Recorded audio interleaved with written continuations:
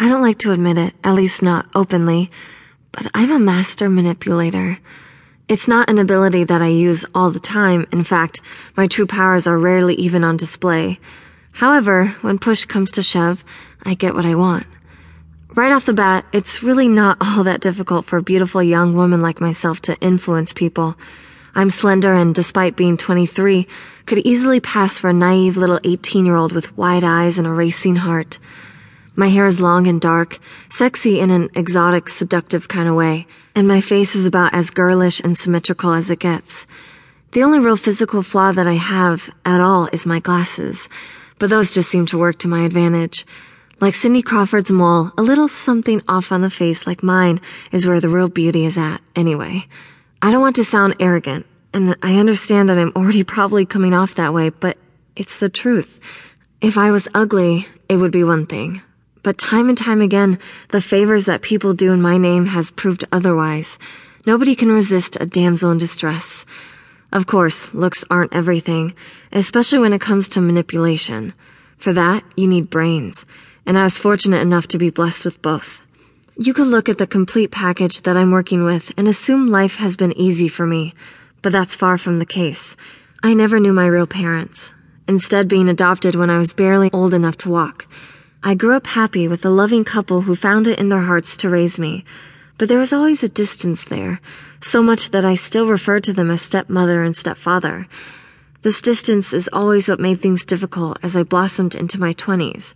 Because we aren't actually related, I didn't have a problem with my growing attraction to my stepdad, Will. We would tease each other and goof around relentlessly, but just about the time I turned 21, Will started picking up the vibe as well. We always kept things hush-hush, a little arrangement between the two of us where we somehow knew that the flirting had to stop when my stepmom came home. We never openly discussed it, and nothing physically ever happened, but the feeling was always there. It wasn't until I moved out when things started to spiral out of control. I had no idea how much the flirtation between Will and me was a method of blowing off steam, a release of the blossoming sexual energy that kept me from completely losing my mind with belligerent stepfather lust. I didn't move far, though, finding a nice little apartment just a few miles away from the house I was raised in, but that little bit of distance changed things completely. Suddenly, Will was all I could think about. I started hooking up with older guys to see if my specific desires could be somehow satiated, but this did nothing but cause my attraction to grow into an even more powerful and unruly beast. Like I said, I'm used to getting what I want, and eventually it dawned on me that there was only one way to get it. As I sit here on the edge of town, slumped down in the driver's seat of my car with my camera ready, I'm busy reflecting on all of this. I'm trying to figure out how it is that I was driven to this point.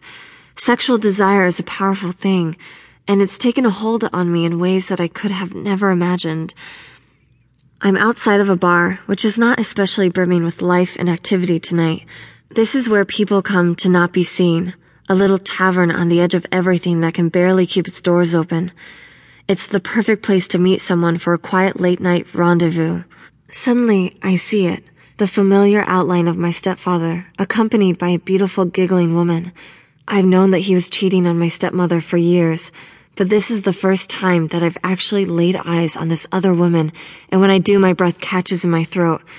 Not only is she much younger than Will, but she also happens to look exactly like me.